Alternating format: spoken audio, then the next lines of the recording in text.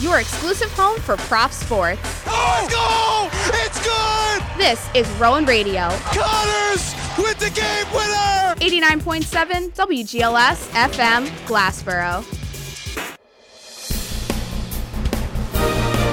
Rowan Radio, 89.7 WGLS FM proudly presents Offsides, a weekly roundtable discussion about the world of professional sports, featuring the diverse perspectives of the Rowan Radio Sports Department. And now, here's your Monday host, Larry Dielman.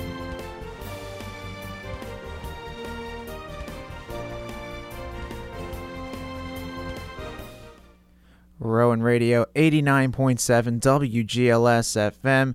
You're listening to another Monday edition of Offsides here on Rowan Radio Channel 2.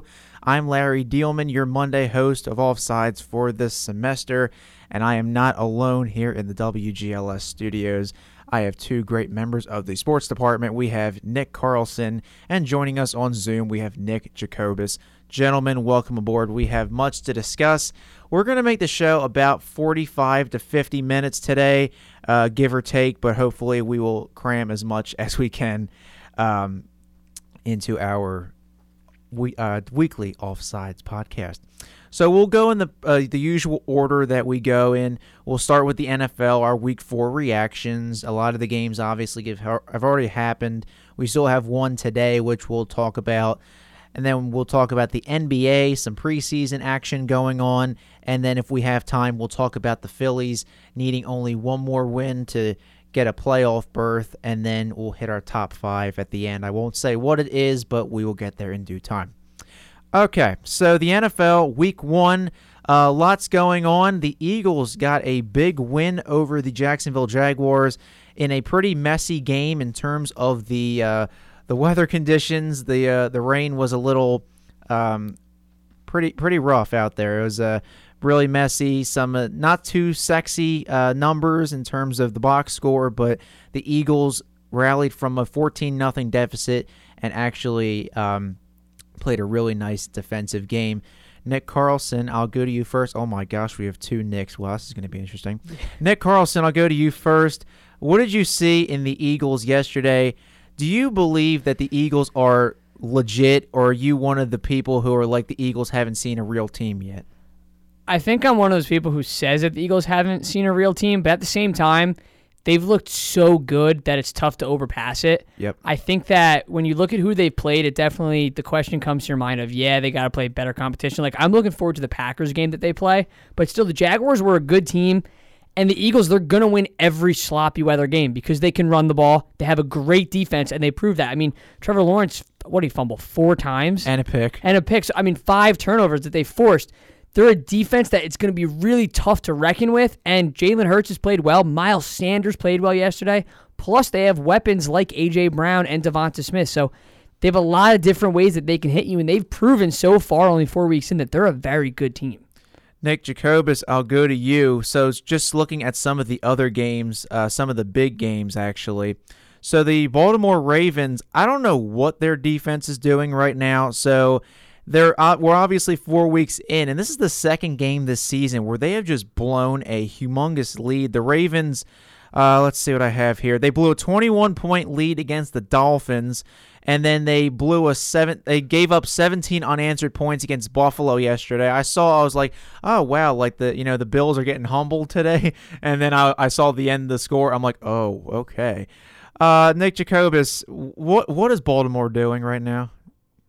I think it's not so much falling on the players and the team, as clearly you have to be a pretty good team to gain a 17-point lead on Buffalo, especially earlier in the season, the game against Miami. They had that 21-point lead, which they ended up losing to Miami, which both Buffalo and Miami respectively are great teams so far this season. But I think that falls on the coaching decisions. I mean, John Harbaugh could have easily kicked the field goal, taken the three-point lead. Yeah. Instead, he went for it. Lamar threw the pick, and then, they unravel. They end up losing the game. I think a lot of the Baltimore issues are falling on the coaching side, to where I'm not sure if it's just Harbaugh making the wrong decisions or he's making the right decisions and executing them poorly. I'm not too sure what the real problem is, aside from definitely the coaching staff right now.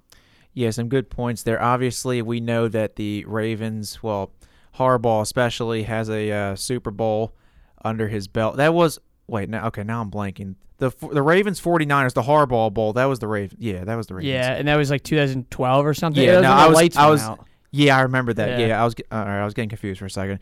So some coaching decisions. I did see that Marcus Peters got a little angry with his coach yesterday, so that's something that he said it was like emotions running high, so I don't blame him. The Ravens are supposed to be this really elite defense, and they just so far in the season not looking too hot.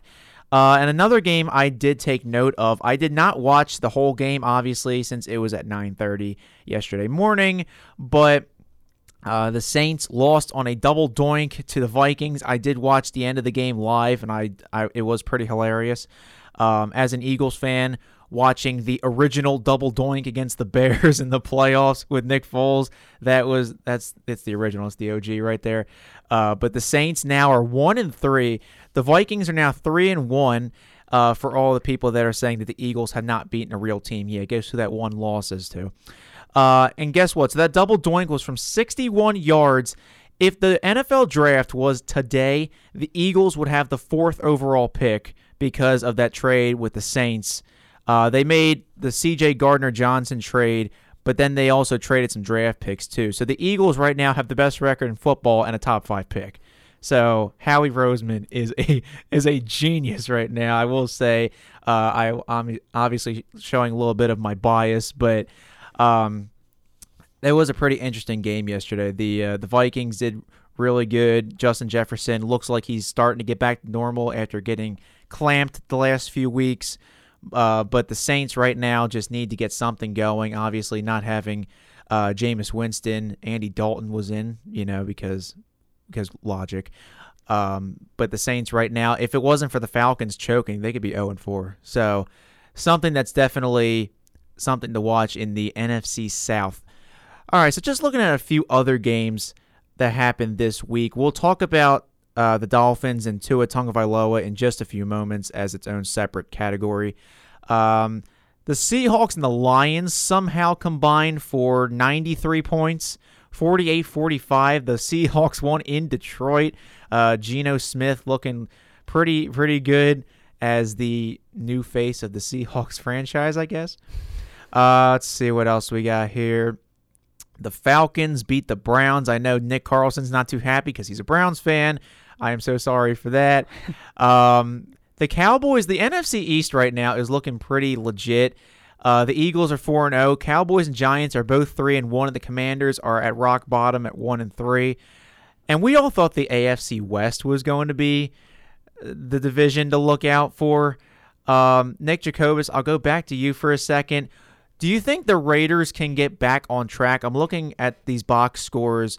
The Raiders got their first win of the season yesterday, 32-23 over Denver. What is going on in the AFC West? Is there really a clear-cut winner or a clear-cut basement dweller or anything like that? I don't think there's anything that's too clear-cut there, except for one thing is that Russ cooking and riding in Denver is not working out as anyone thought it would. No. I mean, they've just offensively looked like they are inept is the best word to put it, really, is like they can't, like, even against the Texans, it was a hard game for them to move the ball. I mean, Russell Wilson finally this week looked kind of like Russell Wilson again, throwing some touchdowns, moving the chains consistently. But the AFC West overall, aside from the Chiefs, who Patrick Mahomes last night put on another one of his historic performances against Tom Brady and the Bucs for that Super Bowl 51-52 rematch, I believe. But I don't think there's a clear-cut winner and loser here. But if I could split the division as teams that I really could see making the playoffs easily, I'd have to put, I think, definitely the Chiefs, but probably the Raiders above the Chargers. I know this is going to sound weird, but the Chargers, you know, Justin Herbert not being fully 100% and still playing, I don't know if I'm really trusting that all too well. But then again, we also haven't seen a fully healthy Chargers team yet, so maybe I can't judge them truthfully. But the Raiders have just been dealt some terrible losses through the first 3 weeks, finally getting a win against Arizona yesterday. But, I mean, realistically, I think it's the Chiefs are going to come out on top again. No surprise there. But I think, again, like last year, it's going to come down to the final 2 to maybe 1 game between the Chargers and the Raiders for who makes the playoffs. That's if the Raiders can consistently keep their offense moving, because their defense is just such a weak point.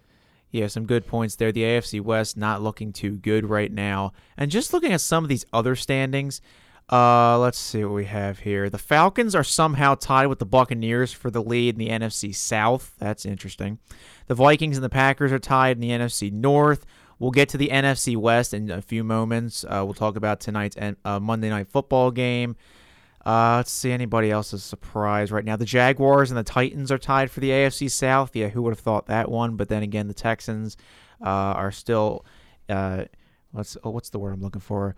In a little bit of limbo right now. So we'll see if some of these things clear up in the coming weeks. And we'll talk about the Monday Night Football in just a few moments.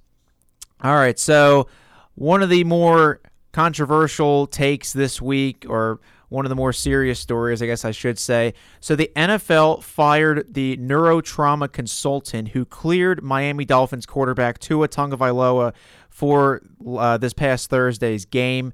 Obviously, Tua wasn't looking too good last Sunday. He got hit pretty hard. He got slammed to the ground, and he was stumbling, and they cleared him for Thursday. He got hit again really hard, and then his it was kind of gruesome to look at on TV. His fingers were locked. It wasn't him. It was his body's reaction to the head trauma that he was taking.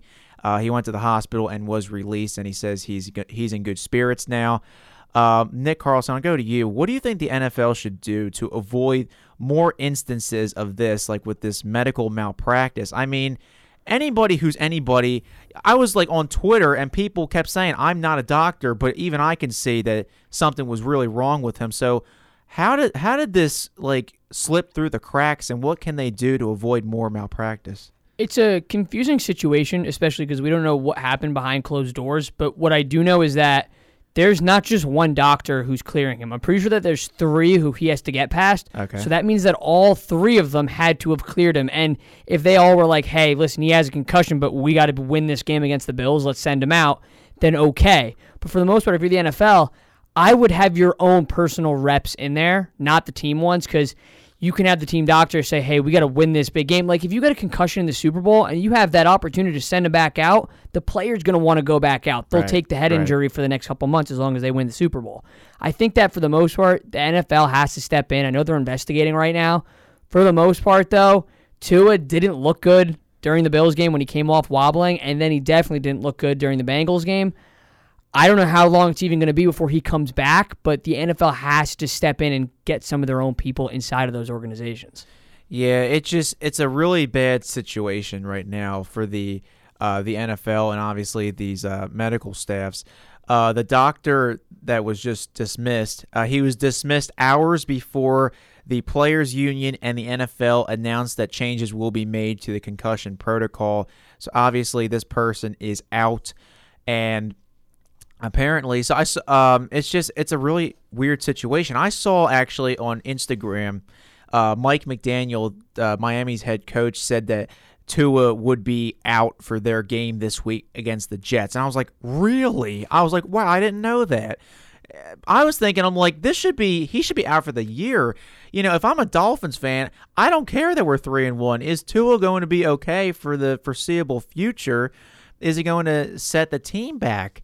So I don't know why they're trying to like rush him again. It's like when your player has to go to the hospital, this isn't like throw a Band-Aid on it. Okay, you know, your boo-boo's all better, go back on the field. This is a serious like life-threatening or, you know, career-altering injury. So I don't know what they were thinking or how they're going to even think about rushing him back in the near future. Well, they don't really have to rush him back right now, and they haven't put him on IR because I looked at the Dolphins' next schedule, and they're going to play the Jets, the Steelers, the Bears, the Texans, and then later on when you get to about November, when Tua might come back, that's when they face their toughest stretch. It's the Browns, the Packers, the Bills, the Chargers, the 49ers. It's teams who are going to be playoff contenders. That's when they're going to need Tua. Next 3 games at Jets versus Vikings and versus Steelers. Very winnable Yeah. games. Honestly, the Vikings might be the only tough one there, but I see no reason why to bring Tua back or risk any more head injuries because, again, this isn't like, oh, he bruised his elbow falling to the ground. I mean, a head injury is, one of the more serious injuries that you can get. So we hope Tua can get better and see him back on the field as soon as possible, whether that be a few months or maybe even next year entirely. All right, so we are going to head to break really quick, and then we'll get to our Monday Night Football preview. It's the Los Angeles Rams at the San Francisco 49ers tonight. We'll get into that in just a few moments, but first, let's look at the WGLS campus calendar. Rowan University's Wellness Center at Winans Hall provides students with quality medical, mental health, and substance abuse services. They also educate students about making healthy choices. The Wellness Center offers integrated health care and 24/7 emergency care through EMS and on-call counseling. For more information about the Wellness Center, students can visit the website rowan.edu/wellness or call 856-256-4333. This campus calendar is brought to you by Rowan Radio 89.7 WGLS FM, your source for campus news and information. We'll be right back after these messages.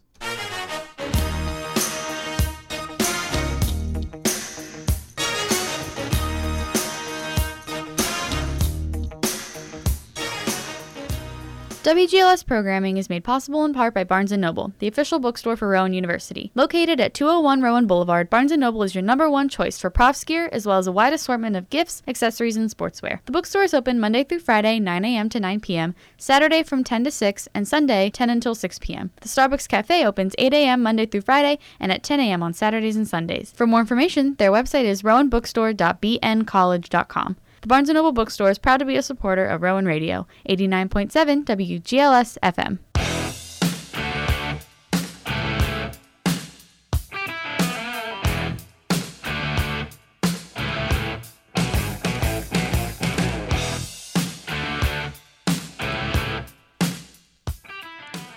Rowan Radio 89.7 WGLS FM. You're listening to another Monday edition of Offsides here on Rowan Radio Channel 2.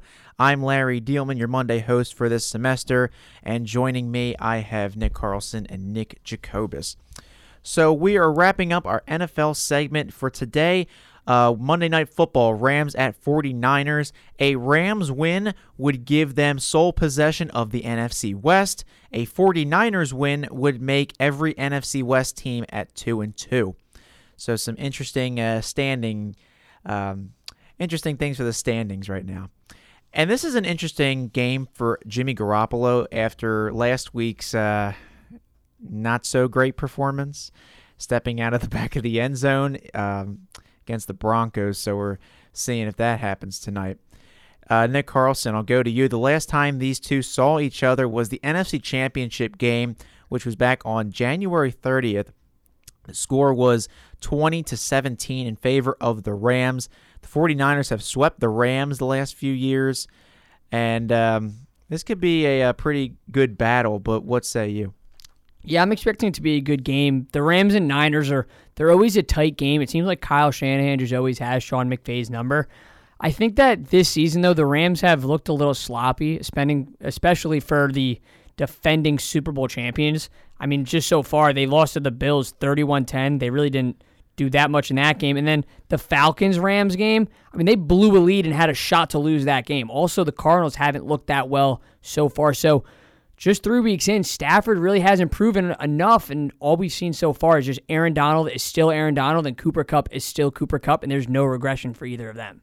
That's a good thing for the Rams. Cooper Kupp and Aaron Donald staying at the top of their games.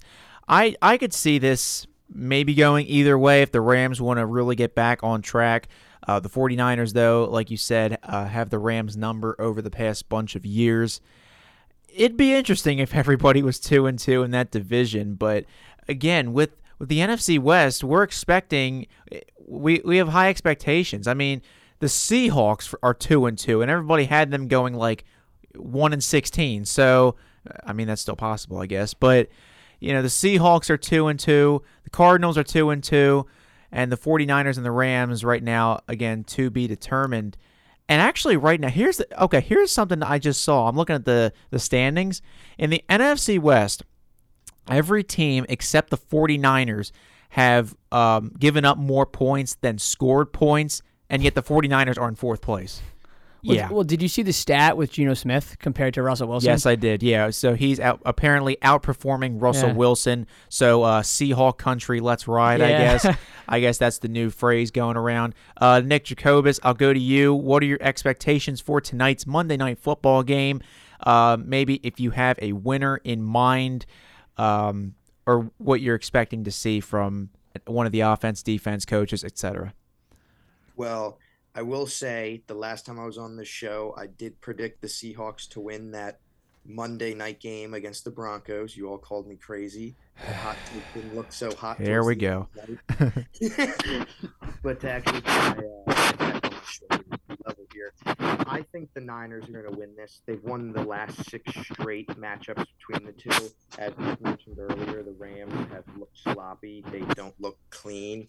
And I think that has to do with Matt Stafford's arm. Yeah. The one thing that the Niners are good at is defense. And I think this game is probably going to be really low scoring, defensive, 20-17, maybe 21-20 with a missed extra point. But overall, I think this is the Niners game to lose rather than the Rams game to lose. I just think that the Niners, 6 straight wins, they're hungry off that NFC East or the NFC Championship game loss. I think this is all for the Niners tonight. All right, he's going with the Niners. I'd say I'd probably put the 49ers up there as well. Nick Carlson nodding his head yes. So I agree with that. I think we're going with San Fran. We'll see what happens.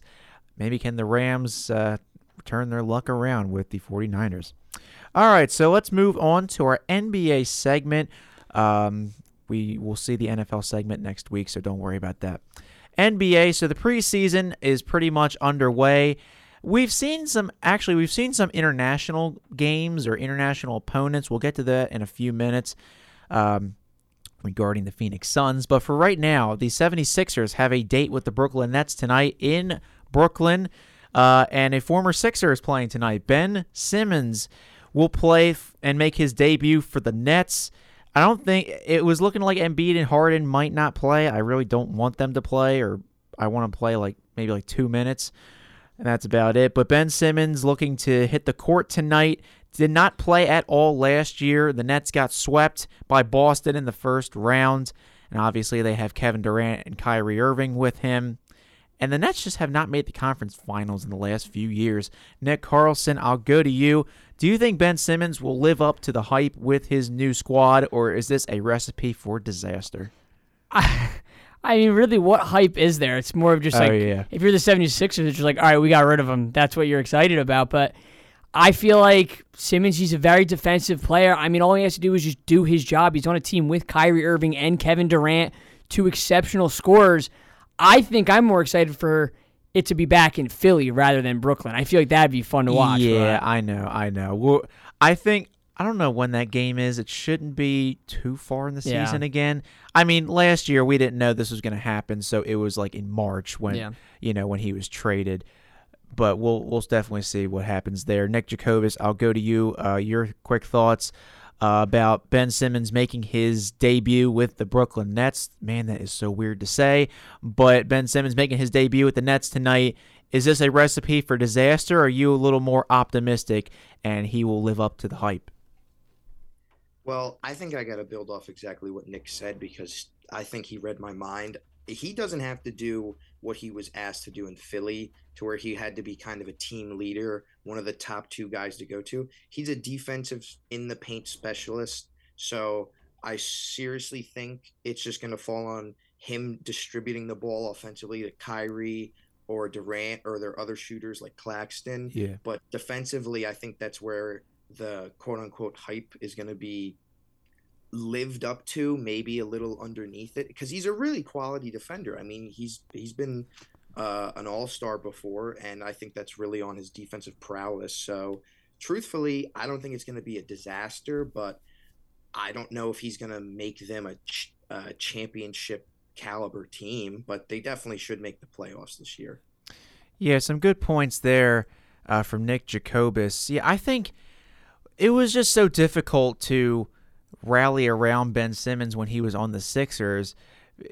Just continual second-round exits, and he just didn't seem like he wanted to get any better. That's the problem I think most Philly fans have with him, is just he doesn't seem like he wants to get better and get those reps in the gym, even though he was on JJ Redick's podcast about a week or so ago saying like, oh, I'll shoot like 23s a game or blah, blah, blah. And we see the workout videos in the summertime, and it's like, I saw the Brooklyn media was like, oh, Ben Simmons is shooting threes. And I'm like, guys, we do this every single year. Stop. Like, you're just going to drive yourself crazy.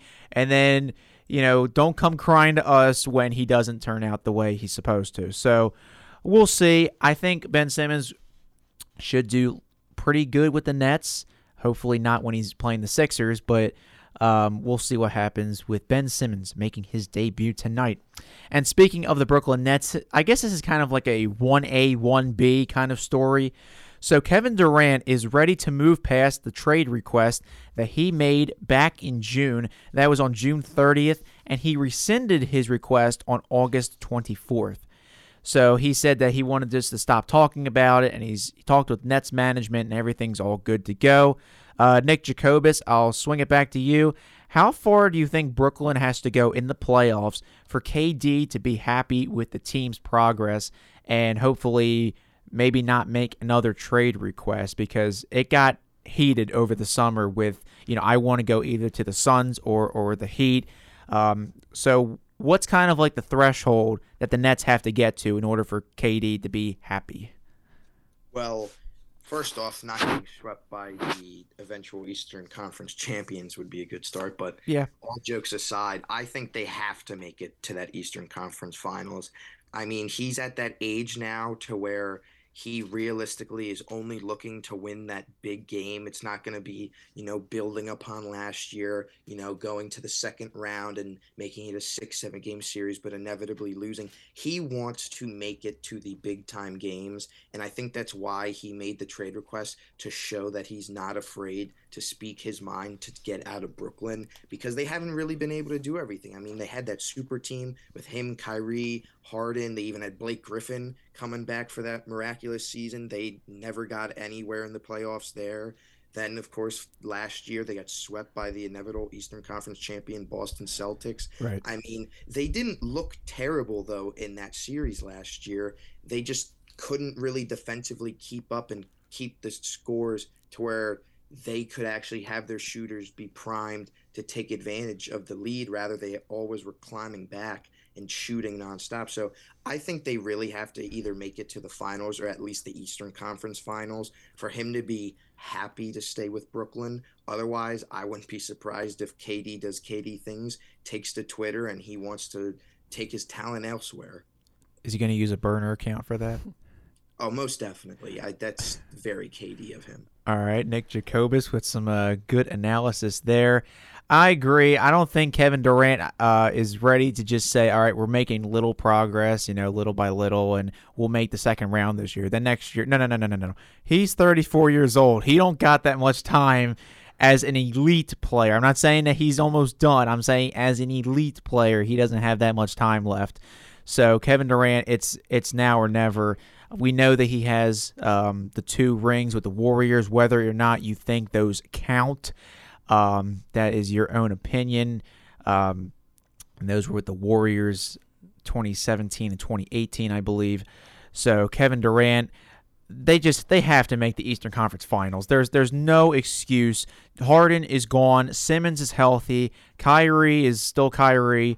And we'll see if Steve Nash we'll see if he's even a good head coach, because you can't be handed this kind of talent and just flame out in the first round, second round. It's the same thing with, Doc Rivers. I mean, I want Doc Rivers gone, but, that's just me. But with going back to Steve Nash, you can't have, 2 Hall of Famers and 1 wannabe Hall of Famer and expect to just flame out every single year. So hopefully Kevin Durant is happy with what he sees, and the Nets can finally get back on track. And then our final story in our NBA segment before we go to our next break. So going back to what I said at the start of this segment with the preseason games starting, there's some international games and opponents that we've seen. So the Warriors and I believe the Wizards went over to Tokyo, and they were playing in Japan. I have seen on Instagram, I do follow Trae Young on Instagram, and the Hawks are currently in the United Arab Emirates playing over there. And then the Phoenix Suns yesterday were playing at home in Phoenix to the Adelaide 36ers. They are from the NBL. It's an Australian league. And the 36ers won the game. The final score was 134 to 124.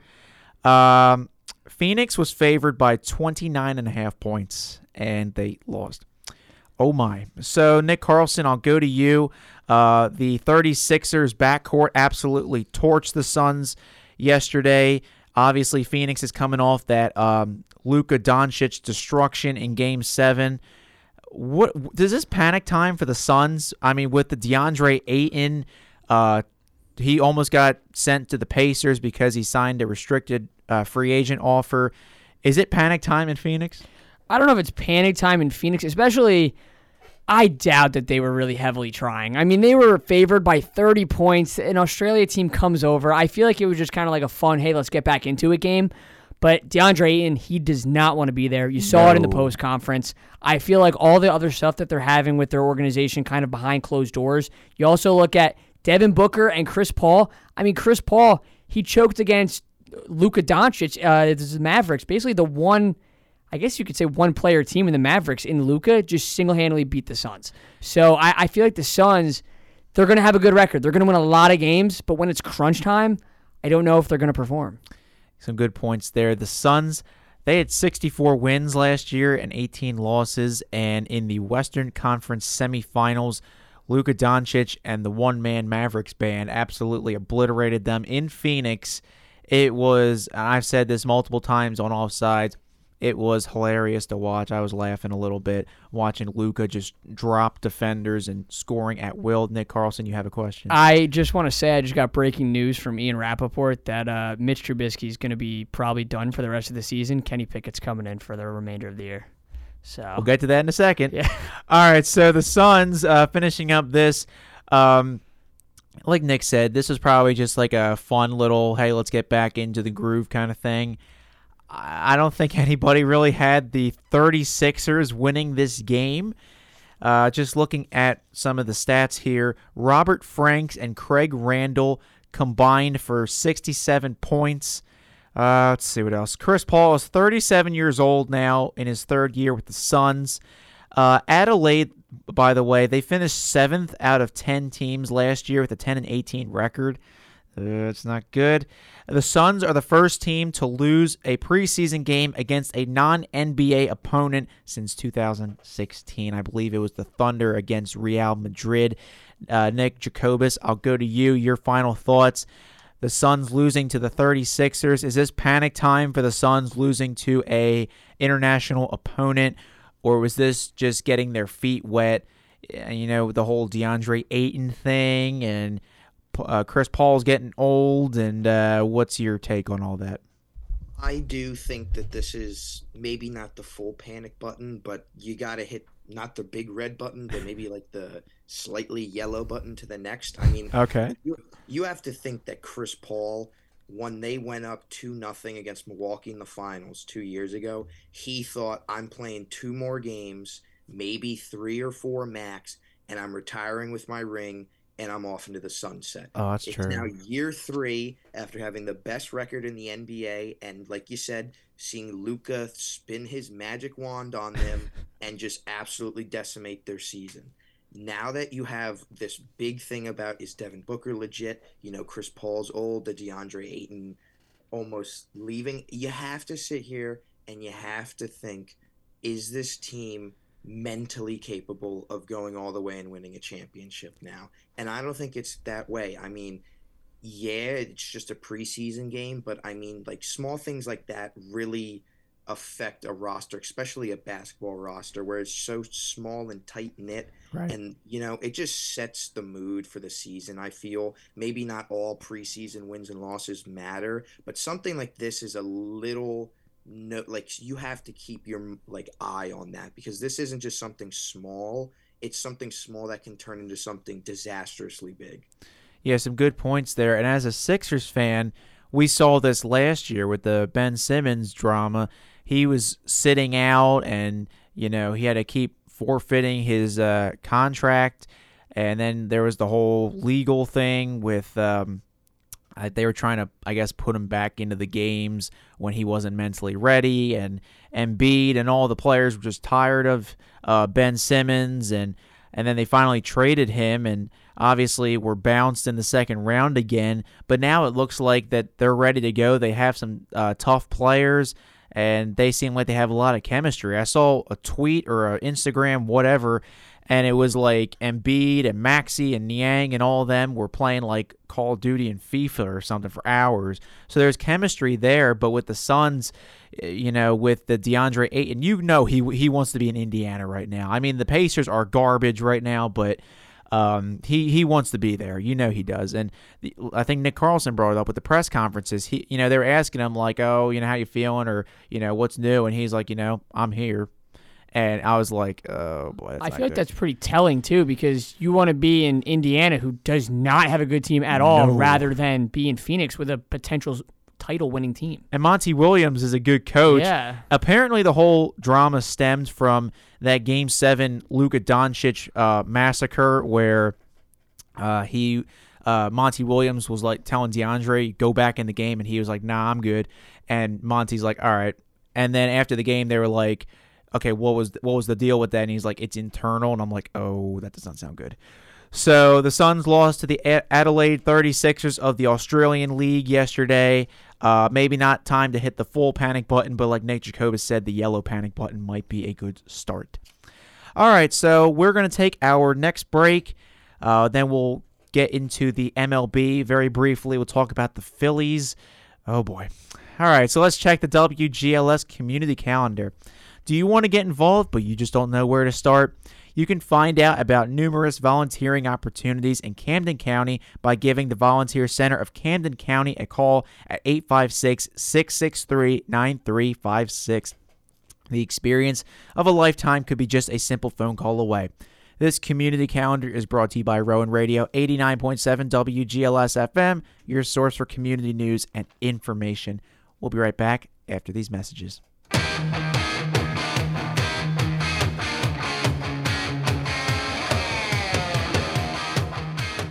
WGLS FM programming is made possible in part by Italian Affair Restaurant and Wine Bar. Located at 900 Delsey Drive in Glassboro, Italian Affair offers traditional Italian cuisine in multiple dining areas, including an outdoor patio. Established in 1988, Italian Affair also provides catering and private party options. For more information, the phone number is 856-881-2121, and the website is ItalianAffairGlassboro.com. Italian Affair Restaurant and Wine Bar is proud to support the programming on Rowan Radio 89.7 WGLS FM.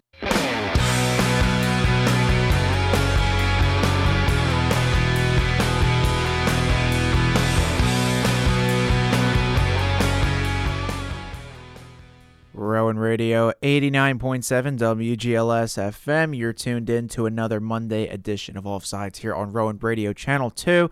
I'm Larry Dielman, your Monday host this semester, and I have Nick Carlson and Nick Jacobus joining me today. So we got done with our NFL segment and our NBA segment, and now we will touch briefly on the MLB and the Philadelphia Phillies. So now, at 86 and 73, the Phillies' magic number is down to 1. Yes, 1. Both the Phillies and the Brewers are looking pretty horrendous as the postseason draws near. I've been seeing on Twitter the last few days, oh, Phillies lose to the Nationals, what are they doing? Oh, but the Brewers are choking to the Marlins, and, apparently the Phillies Twitter account right now is like the Miami Marlins Stan account, which I found pretty hilarious, and the Marlins are like tweeting, "Are we besties now with the Phillies, who are a division rival?" So a lot of things going on between the Phillies and the Brewers, fighting for that final wild card spot. Let's see what I have here in my notes. So the Phillies are at the Astros, the 104-55 Astros tonight at 8:10. Those are the final 3 games of the regular season, while the Brewers are starting a 3-game home series against the Diamondbacks. And right now, if the Phillies were to clinch, they would face the Cardinals in the wild card. Nick Carlson, I'll go to you first. Do the Phillies even deserve to be in the playoffs? I mean, well, neither do the Brewers, so I feel like it's a toss-up between Facts. the two of them. I feel like that the Phillies right now are probably just a tad better of a team. They played well throughout the season. I think that whoever they play, I mean, the Cardinals, if they run into the Padres, the Mets, I feel like they're going to struggle, especially with kind of the cold streak that they're on. I, as a Mets fan, hope that the Mets play the Phillies in the wild card. But other than that, I feel like the Phillies are going to have kind of a tough time getting through the wild card and into the postseason. Yeah, some good points there by Nick Carlson. Obviously, the Mets have taken a nice little choke recently. Yeah. The Braves have gone on an unreal winning streak, and the Mets have kind of gone in the opposite direction. So I'm just looking at MLB.com with the wild card standings. So right now, the division leaders in the NL are the Dodgers, the Braves, and the Cardinals. The wild card teams right now are the Mets, the Padres, and the Phillies. And in the AL, the division leaders are the Astros, Yankees, and the Guardians. And the wild card teams are the Blue Jays, the Kraken, the Mariners. Whoa, okay. We're not talking about hockey right now. The Mariners and the Tampa Bay Rays. That's if, I guess, the playoffs started like right now, but we still have a few games, obviously, to get through. Nick Jacobus, your final thoughts. Do the Phillies even deserve to be in the playoffs, regardless of record and winning and losing streaks and all of that? As like we've seen the Phillies just take a nosedive right now, do the Phillies even deserve to be in the playoffs? And let's say they face the Cardinals in the first round. Are they getting spanked, or is this going to be a close series? To answer your first question, Larry, I really don't think they deserve to be in the playoffs. I mean, they've been at that 1.5 games like above for the past week and a half, 2-week stretch, and they're just hanging their claws on ever so tightly to try and make the playoffs. Listen, I personally believe in, late season turnarounds like the Braves, to where, like, yeah, you deserve to make your wrongs right and be able to go to the playoffs and win, but I don't think the Phillies really deserve that this year. And then if they do end up making it to the playoffs, first, congratulations. I believe that's an 11-year playoff drought that snapped, so that's at least nice. But I don't think that they have what it takes to beat the Cardinals. I'm not saying the Cardinals are world beaters, but I just don't think the Phillies have anything that belongs in the playoffs, or if they end up making the playoffs, anything that's going to be there for long. Yeah, some good points there. And it's like the Mariners just snapped their long streak of postseason, what's the word? Futility. There we go. That's what I was looking for. So hopefully the Phillies can kind of take a page out of the Mariners playbook and at least win. I think at least one win. If they get it tonight, then, they're in. But if they can at least win something in the next maybe 2 games, that'd be great. Don't wait until the last minute or tiebreakers and all that. Just get the win and just get into the playoffs. All right, so now we're going to switch to our top 5. But first, nay, you thought I forgot. Wake up with Rowan Radio for the Early Bird Special. Every weekday starting at 7 a.m., our hosts will help you get through your morning with entertaining stories and special giveaways, plus news, weather, traffic, and of course, the music that matters. Start your day off right with the Early Bird Special every Monday through Friday from 7 to 9 a.m., only on Rowan Radio 89.7 WGLS FM, and also online at rowanradio.com. All right, make sure you get to the Early Bird Special. So now we go to our top 5. Kept everybody in suspense for long enough, but I felt like we're going to go back to the NBA for our top 5 today, as the preseason is pretty underway, and we just made fun of the Suns a few moments ago, and Ben Simmons is going to be back. So here we go. Name your top 5 NBA title favorites. Pretty self-explanatory. Nothing too crazy this time. Nick Jacobus, I'll start with you. If you want to go 1 to 5, 5 to 1, no order. If you have an honorable mention, hit it. So in no particular order, Okay. I would definitely have to put in my top 5 the Milwaukee Bucks. I mean, with Giannis, you get Chris Middleton back, Drew Holiday. That's a very, very solid team, guaranteed to make the playoffs. And you can say that about a decent amount of teams in the NBA, but they're one of the best up there. Number 2, I'm going to put the Philadelphia 76ers because, I mean, if it's a year for them, it's this year, in my personal opinion. I think it's a do or die a little bit. I think this is the year that you see, did the process actually work out or not? Number 3, maybe surprise to you guys, but I have the Clippers. I think Kawhi shouldn't be just called out. I mean, like, yeah, they've been quiet these past couple years, but I'm telling you, I think the Clippers can make some noise in the West this year. Then after them, I have the Grizzlies, young up and coming team. Why can't they at least make the playoffs? I mean, they're definitely gonna make the playoffs. Excuse me. Why can't they make it to the finals this year? Mm-hmm. I think Ja Morant's exceptional. Desmond Bane's great. Jaren Jackson Jr. I mean, they bolstered up with 3 picks in the first round in the draft this past off season. So I don't know why they wouldn't be at least kind of good odds to make the finals, if not the Western Conference Finals this year. And then my last team is obviously the Boston Celtics. I mean, even though they lose their head coach for the season, you can't take away talent on the hardwood, and that team is loaded with young talent. I think that they have pretty good odds to make it to the finals, but it's going to be a very tough road for them. An interesting list from Nick Jacobus. I will say 2 of the ones that were interesting. The Celtics, obviously, we've said this on Offsides a few times about head coach Ime Udoka being suspended for the upcoming 2022-23 season with the sexual harassment, I wouldn't say case, but the allegations against him. So he is gone for the season. I think their head coach is like 34 years old now, the interim, which is interesting. Like, I think Al Horford's older than him, which is interesting. But the Celtics, like you said, you can't take away talent. I don't know if they'll maybe go all the way this year, but they're definitely up there. And the Grizzlies, that is a team I did not even consider. I know they got bounced last year in the second round to the eventual champion Warriors, but we'll see. I think the Grizzlies, good choice there.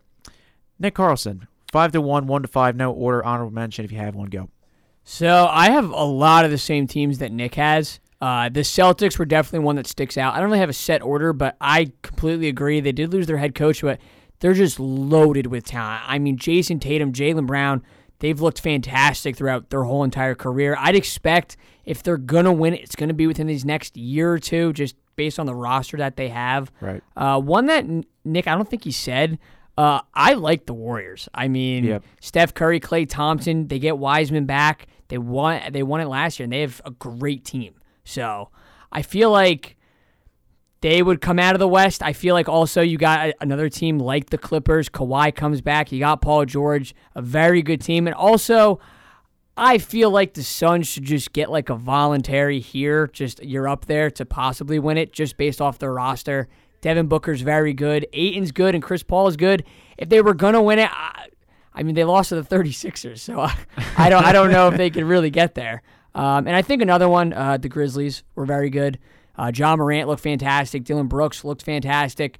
And they're a very young team. I don't know if it's going to be this year, but they could definitely make a run. I feel like the Cavs are another team like that, but definitely the Grizzlies, a very good team. I kind of forgot about James Wiseman, to be quite honest with you. They really have not needed him. It's not like, their center is, a glaring hole. Like you have, oh my gosh, I'm blanking right now on his name. Their center right now, number 5, I think he is. Anybody help me out? Oh my gosh, I genuinely thought of Jordan Poole, but that's not No. Okay, now I got to look this up because I'm going to forget about it. Let's see. Who? Andrew Bogut.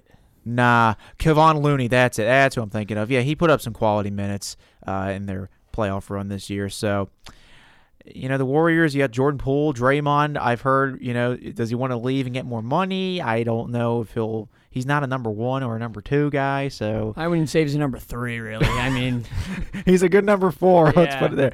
He's definitely not below 5. Let's put it there.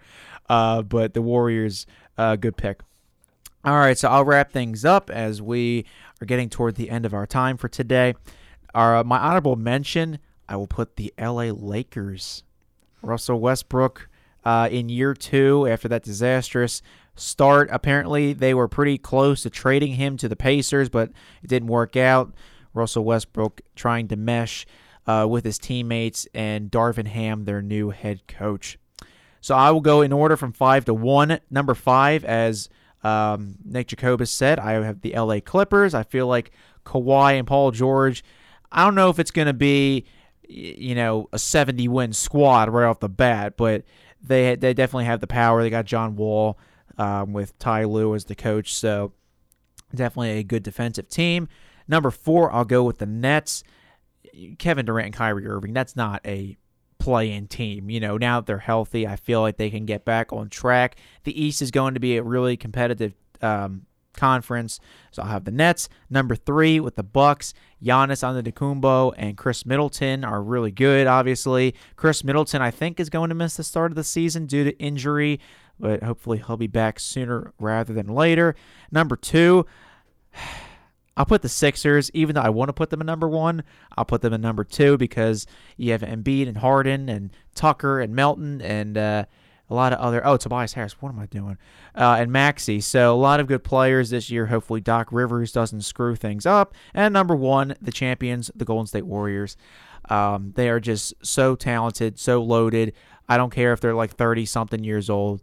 It's Steph Curry. Don't bet against him, usually. But he finally got his finals MVP, so maybe we'll see another great season from the Warriors. All right, so that's going to do it here for Offsides. I'd like to thank Nick Carlson and Nick Jacobus for joining me today. Gentlemen, you're welcome back anytime that you please. We'll be back next Monday, which is the 10th.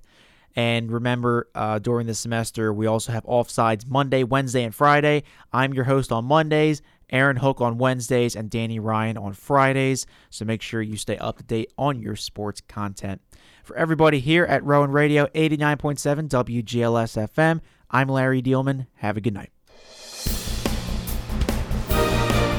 You've been listening to Offsides, a weekly roundtable discussion about the world of professional sports, featuring the diverse perspectives of the Rowan Radio Sports Department. Tune in next Monday, Wednesday, and Friday from 5 till 6 p.m. for another edition of Offsides, only on Rowan Radio 89.7 WGLS FM.